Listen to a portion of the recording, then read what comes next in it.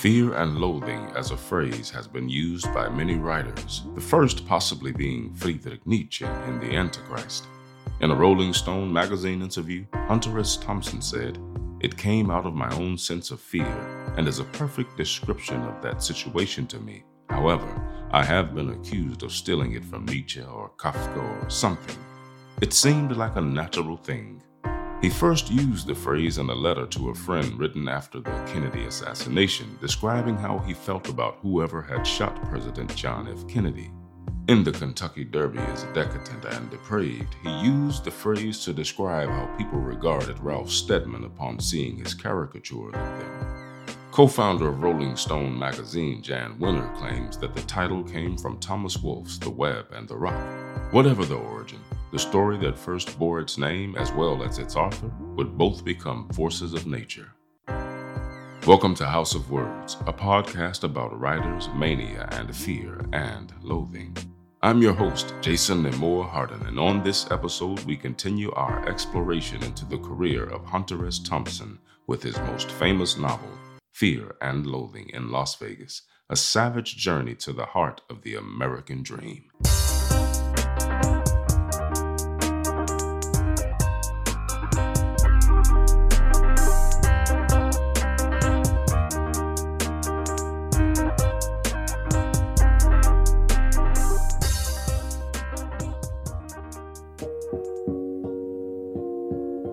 Quote, "If you're going to go crazy, you have to get paid for it, or else you're going to be locked up." End quote.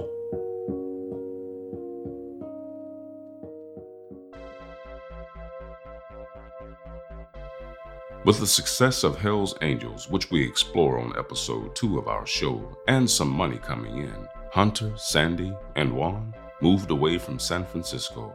After being unable to sell his Ford, which was virtually unusable, he blew it up with the help of 10 gallons of gasoline, a Magnum 44, and a burning towel.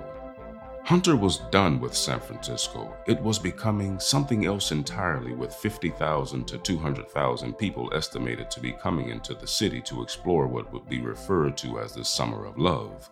It was no place for Thompson. He wanted to move to New York, but on his way to New York, he found what would become his base, the Owl Farm in Woody Creek in Aspen, Colorado, where Hunter would live for the rest of his life.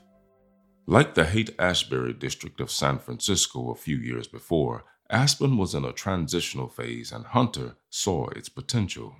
No one was buying property there at the time, and he bought the house for $75,000. With Hell's Angels being a great success, Hunter began getting offers to write articles from all angles. Playboy, Esquire, Harper's, and others sent letters to Hunter, wanting him to write an article for them in the same electric style they had read in Hell's Angels. But many magazines didn't consider that Hunter's style wasn't for everybody. Playboy rejected an article Hunter had written for them about Jean-Claude Killy, an Olympic skier turned Chevy pitchman, writing in a memo, "Thompson's ugly, stupid arrogance is an insult to everything we stand for." Drug use, in addition to the daily alcohol abuse, became routine as well. His son Juan would later explain how guns were also just a part of life, how they would just lay around the house, often propped up in the corners behind doors. With his father being a full-time writer, Juan still did not see him very much, as Hunter kept very different hours. When Juan would be eating dinner or doing homework before bed, Hunter would be eating breakfast and starting his day. He was a night owl his whole life and would wake up around 3 p.m. and sometimes as late as 7 or 8 p.m. According to Hunter, it was Sandy's job to get him up and make him breakfast, which was complicated since Hunter had very specific ideas of what breakfast entailed. Spanish omelet with bacon, mayonnaise, and peanut butter, on toast with bacon, and huevos rancheros were common. He'd eat breakfast along with about 6 cups of coffee. With the last cup of coffee, he'd have his first beer of the day. After about 4 or 5 beers, he'd get into the whiskey or bourbon. He drank slowly, however, about 1 drink per hour. But when you drink for 24 or 36 hours straight along with drugs, it adds up. And throughout his time as a boozer, He had built up quite a resistance for alcohol, as well as drugs later on, and on more than one occasion, he would have conversations with powerful political figures and celebrities without them knowing that he was on acid, as well as other drugs and alcohol.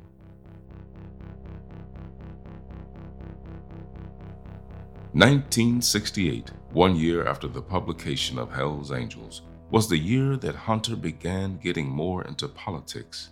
Though he never truly felt like he belonged on one end or the other of the political spectrum, he could feel that major things were happening and he, naturally, wanted to be a part of that. This is what brought him to the now infamous demonstration at the 1968 Democratic Convention in Chicago. He wrote about what happened for the first time using his alter ego, Raoul Duke, as the protagonist. After seeing police use tear gas and beat and brutalize people who were merely exercising their rights as American citizens, he became even more involved in politics and began writing heavily about it. The fact that he himself was beaten by police and managed to save himself from serious head injuries because of the motorcycle helmet he was wearing influenced him directly. Weeks later, he could not talk about what he had experienced in Chicago without getting tears in his eyes. Of this experience, he would later say, "I went to the Democratic Convention as a journalist and returned a raving beast." He wanted to start changing how things were and thought that Aspen could be the first town to show the way. Concerning the origins of the word gonzo, James Booker, a legendary R&B piano player from New Orleans, Louisiana, recorded an instrumental song called Gonzo in 1960. Gonzo was a Cajun slang word that circled a lot in the French Quarter jazz scene that meant to play unhinged.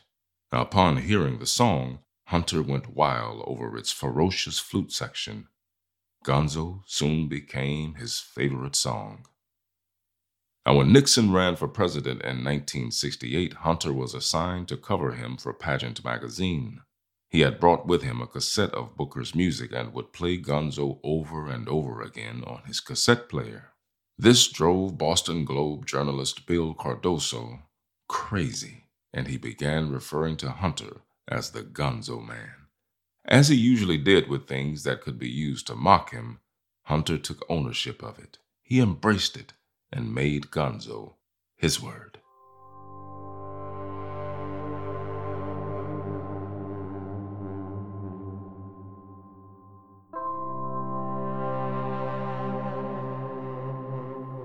Hunter sent Jan Wenner, the co-founder and editor of Rolling Stone magazine, a letter in January of 1970 where he gave him praise for the Altamont article, calling it the best piece of journalism he could remember having read by anybody. Jan Wenner wrote him back, and having liked Hell's Angels, asked Hunter if he wanted to write for Rolling Stone. Hunter then explained how he was busy at the moment running for sheriff in Aspen, and then Jan suggested that Hunter could write an article about himself running as sheriff for the magazine.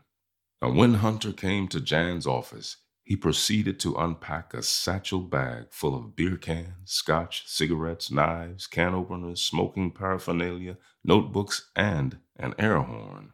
Then he talked for about an hour and a half or two about everything and nothing. That was Jan's introduction to Hunter, and they sparked up an immediate friendship. Hunter's piece, The Battle of Aspen, appeared in Rolling Stone number 67, October 1st, 1970. The race for sheriff had been a close one, much closer than most who worked on the campaign ever thought it would be. But in the end, Hunter lost. Only by 247 votes, however. One possible reason he lost, perhaps, is that he wanted to change the name of the city from Aspen to Fat City, this in order to keep rich people from buying up all the real estate and making it theirs. However, the most likely reason, and one that is masterfully explored in the documentary Freak Power, The Ballot or the Bomb, was corruption, as the powers that be did not want someone like him to win. In 1970, Hunter was contracted by Scanlan's magazine to do a cover on the Kentucky Derby. After the original illustrator for the piece fell out, he was presented with someone who would become a lifelong friend, Ralph Steadman. Over copious amounts of alcohol, Ralph got to know Hunter, who was reaching the peak of his gonzo-ness, acting weird and erratic and wearing eye-catching clothes, hats, and glasses. Hunter made it quite clear that he was a different creature than what Ralph was used to after he sprayed mace in a restaurant under the explanation that Ralph had upset people with his drawings and they had to go. All in all, they spent a week at the Derby, Ralph drawing all the time, but Hunter had barely written anything at all. It was obvious that the Hunter who would sit down and meticulously fuzz over a story, write and rewrite it several times over, was gone. Now he would write in sporadic jolts, getting a page out once in a while, some of it full of gibberish, some of it incredible. It was wild gonzo madness. Being able to drink and do drugs and write about these experiences, throwing in fictional accounts, with the true ones of course, it seemed like he had truly found his calling. The Kentucky Derby is decadent and depraved, is the article that Hunter would eventually write and get published. It was a slight against upper-class society and against everything he felt was wrong with that world. It's a wonderfully dark, funny, and intense piece which he recommended all Hunter S. Thompson fans to hunt down and read. But before the Kentucky Derby article was delivered to the magazine, he was assigned another article by Scanlon. This time he was to go to Rhode Island to cover the American Cup. He asked Ralph if he wanted to join. Ralph, based in the UK, took the next plane over to the US. This time, though, things would get nastier. He had arranged for he and Ralph to be taken out to sea on a huge boat. When Ralph got seasick, Hunter offered some psilocybin. In the words of Ralph Steadman, that's when the screaming red-eyed dog started. It was a mad journey of hallucinations and madness that lasted for quite a while before Ralph was taken to New York in need of a doctor. Now, according to Hunter, Ralph had been up for 96 hours when he finally was administered Librium to bring him down, which subsequently put Ralph out for 24 hours straight. The Scanlon's magazine article was past its deadline, but Hunter did not have what he considered to be a final draft. Still, the magazine insisted that he send them what he had. They praised it as being a work of a genius, something that didn't sit right with him. Knowing it was not as good as it should have been, it was obvious that he was becoming wrapped up and trapped in the gonzo world he had weaved. Quote, I learned a long time ago that reality was much weirder than anyone's imagination. End quote.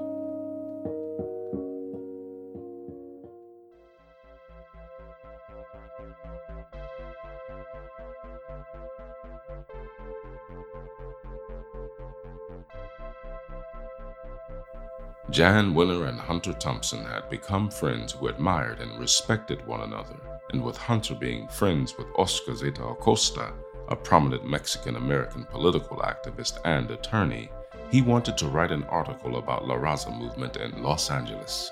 This was not an article in the realm of gonzo-ness. On the contrary, it was a serious article where Hunter did not use himself as the focal point of the story. Jan Wenner agreed that it would be a good, solid, and important story, so Hunter went to work on it. It was while writing this story that Hunter and Acosta, who were spending a lot of time together, found it increasingly difficult for a brown-skinned Mexican to talk openly with a white reporter in the racially tense atmosphere of Los Angeles, California. The two concluded that they needed a more comfortable place to discuss the story and decided to take advantage of an offer Hunter had received from Sports Illustrated magazine. The offer was to write photograph captions for the annual Mint 400 Desert Race being held in Las Vegas, Nevada from March 21st through 23rd, 1971. Thompson would go on to write that the first of their Las Vegas trips was concluded by spending 36 hours alone in a hotel room, quote, feverishly writing in my notebook about his experiences. These writings would become the genesis of Fear and Loathing in Las Vegas, a savage journey to the heart of the American dream. What was originally a 250-word photo caption assignment for Sports Illustrated grew to a novel-length feature story for Rolling Stone. He first submitted a 2,500-word manuscript to Sports Illustrated that was aggressively rejected. But he knew he had something special with this article. The article, or what it would grow into, would become his most famous piece. He would state that publisher Jan Wenner had liked the first 20 or so jangled pages enough to take it seriously on its own terms and tentatively scheduled it for publication, which gave me the push I needed to keep working on it. While he was knee-deep into the first half of Fear and Loathing, he was informed by fellow Rolling Stone writer David Felton that there was to be a narcotics convention in Las Vegas, the National District Attorneys Association's third annual Institute on Narcotics and Dangerous Drugs, to be precise. He immediately saw it as a way to expand the story into a full-length novel. He thought it would be great fun to get completely stoned and go to the convention, and that's precisely what he and Oscar Acosta decided to do. While in Vegas for this second stint, David Felton received a phone call one night. There was screaming and what sounded like crashing dishes in the background. Hunter seemed beside himself with fear as he shouted, "I can't control him! Oscar's out of control! You gotta send money!" Felton soon realized that this was part of a game. However, Felton made sure that Hunter was wired $500. Jan Wenner deducted the money from Thompson's story fee, and no matter how much Hunter pleaded his case about the money being part of travel expenses, he refused to reimburse the money. And one night, after Thompson and Acosta returned to San Francisco, they were out drinking with Felton when they decided to stop by Wenner's apartment. Hunter, knowing no one was home, let himself in with the key he had and subsequently came out with one of Wenner's amplifiers under his arm. "Now it's settled," Thompson declared. When he was satisfied with the first chapter of Fear and Loathing in Las Vegas, he brought the script, neatly stapled together and the right size, to the managing editors of Rolling Stone magazine and gave them a copy. To everyone at Rolling Stone's great surprise, and very much unlike Hunter's earlier work, the chapter came in one package, completely polished and cleanly typed. The manuscript was passed around the office, with each editor being given a day to read it. They were all floored by his writing.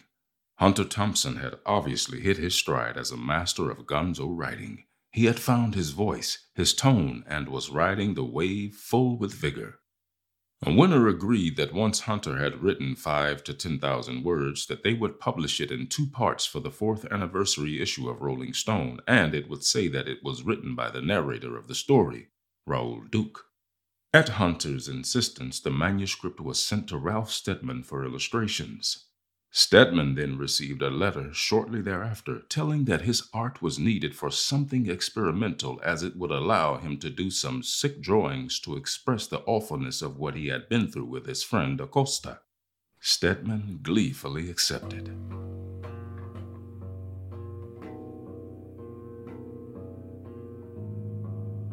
With this piece of writing, Hunter S. Thompson became a true part of the new journalism movement, up with the greats like Tom Wolfe, Gay Talese, and David Halberstam. Though he never truly fit among them, he liked being in their company, and he knew that of all of them, he was the most unique. He was the wild one, the genius. Much of Fear and Loathing in Las Vegas was written while listening to the Rolling Stones' Beggar's Banquet, which he played so many times that he wore out the tape and had to buy a new one. But it wasn't all easy. Through the writing process, Hunter wrote to Tom Wolfe concerning the difficulty he had with writing the second part of the novel. In that letter, he explained how he found it near impossible to sustain the speedy madness of the initial part for 10,000 words. He writes about how the first part was written by hand on Mint Hotel stationery in a straight run, all in one place during an all-night drunken drug frenzy while he waited for dawn so he could flee without paying for the room. But giving the piece 10 days to rest had apparently been a big mistake, as he felt that by leaving the place and his frame of mind at the time, it was impossible to touch back on the same emotion. This adds weight to why some readers cite a clear change in pace and emotion between Part 1 and Part 2. Fear and Loathing in Las Vegas Part 1 came out on November 11, 1971, and was a tremendous success. Letters poured in from people who loved Hunter's writing and wanted to live life just like he had depicted in the story. They sent him drugs and photos and asked if they could accompany him on the next voyage to Vegas. One who was not happy at all with the story or how he was depicted, or more specifically the changes made to his character, was Oscar Zeta Acosta. He told staffers at Rolling Stone that he was in no way a 300-pound Samoan. Rather, he was a 250-pound Chicano attorney, and that he was the true Dr. Gonzo. Hunter had in no way intended to insult his friend, and merely changed his identity as he concluded that an attorney who was constantly at war with the Los Angeles judicial system did not need a Rolling Stone article about him running wild all over Vegas. The collected story in book form was published on July 7, 1972, and initially met more resistance than the article had. Despite later becoming a gem of American literature, Fear and Loathing in Las Vegas didn't sell all that well on its first hardcover printing. Out of the first 80,000 printed, 20,000 remained in a warehouse for a while. He offered to buy the remaining copies with the plan of letting them age, then sell them as signed copies when he needed money in the future. Then Jan Winter became involved in the process of trying to buy the remaining 20,000 copies, but it never came to be. Hunter then came up with the story that Jan had indeed bought them all and buried them and would sell them after his death. It was too funny of a story to deny, and Jan went along with it. Now, for those curious, when Hunter was asked if they in fact did bring as many drugs and booze with them, and if they in fact did them as much as he wrote they did, Hunter wouldn't give a straight answer. Instead, he said, "Fiction is the truest form of journalism." Faulkner said something like that. You figure it out. Quote, "Walk tall, kick ass, learn to speak Arabic, love music, and never forget you come from a long line of truth seekers, lovers, and warriors." End quote.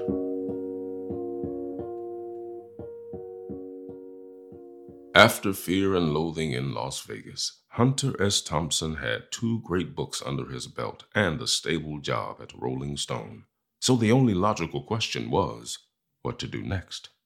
Talking to Jan, he decided that he wanted to cover the 1972 presidential election, and they put him on a salary of $17,000 a year, which was a big deal for Rolling Stone at the time. The magazine was getting more into politics, and with Hunter attached to the political book, he took Sandy and Juan and moved to a brick house in Washington, D.C., which Rolling Stone paid for. But he did not want to slow down. He wanted to get on the road and keep moving, and from there, the madness would roll on. As usual, I will leave you with one final quote from the mad genius himself. Life should not be a journey to the grave with the intention of arriving safely in a pretty and well-preserved body, but rather to skid in broadside in a cloud of smoke, thoroughly used up, totally worn out, and loudly proclaiming, "Wow, what a ride." End quote. Thank you for listening. I hope you've enjoyed this episode and will spread the word about the podcast. Once again, I have been your host, Jason Moore Harden.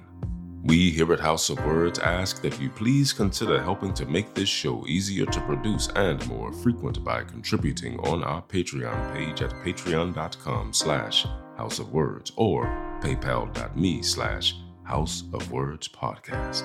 Alternatively, you can subscribe and encourage others to subscribe to our YouTube page, House of Words Podcast. Every little bit helps, more than you might think. Until next time, Keep turning those pages.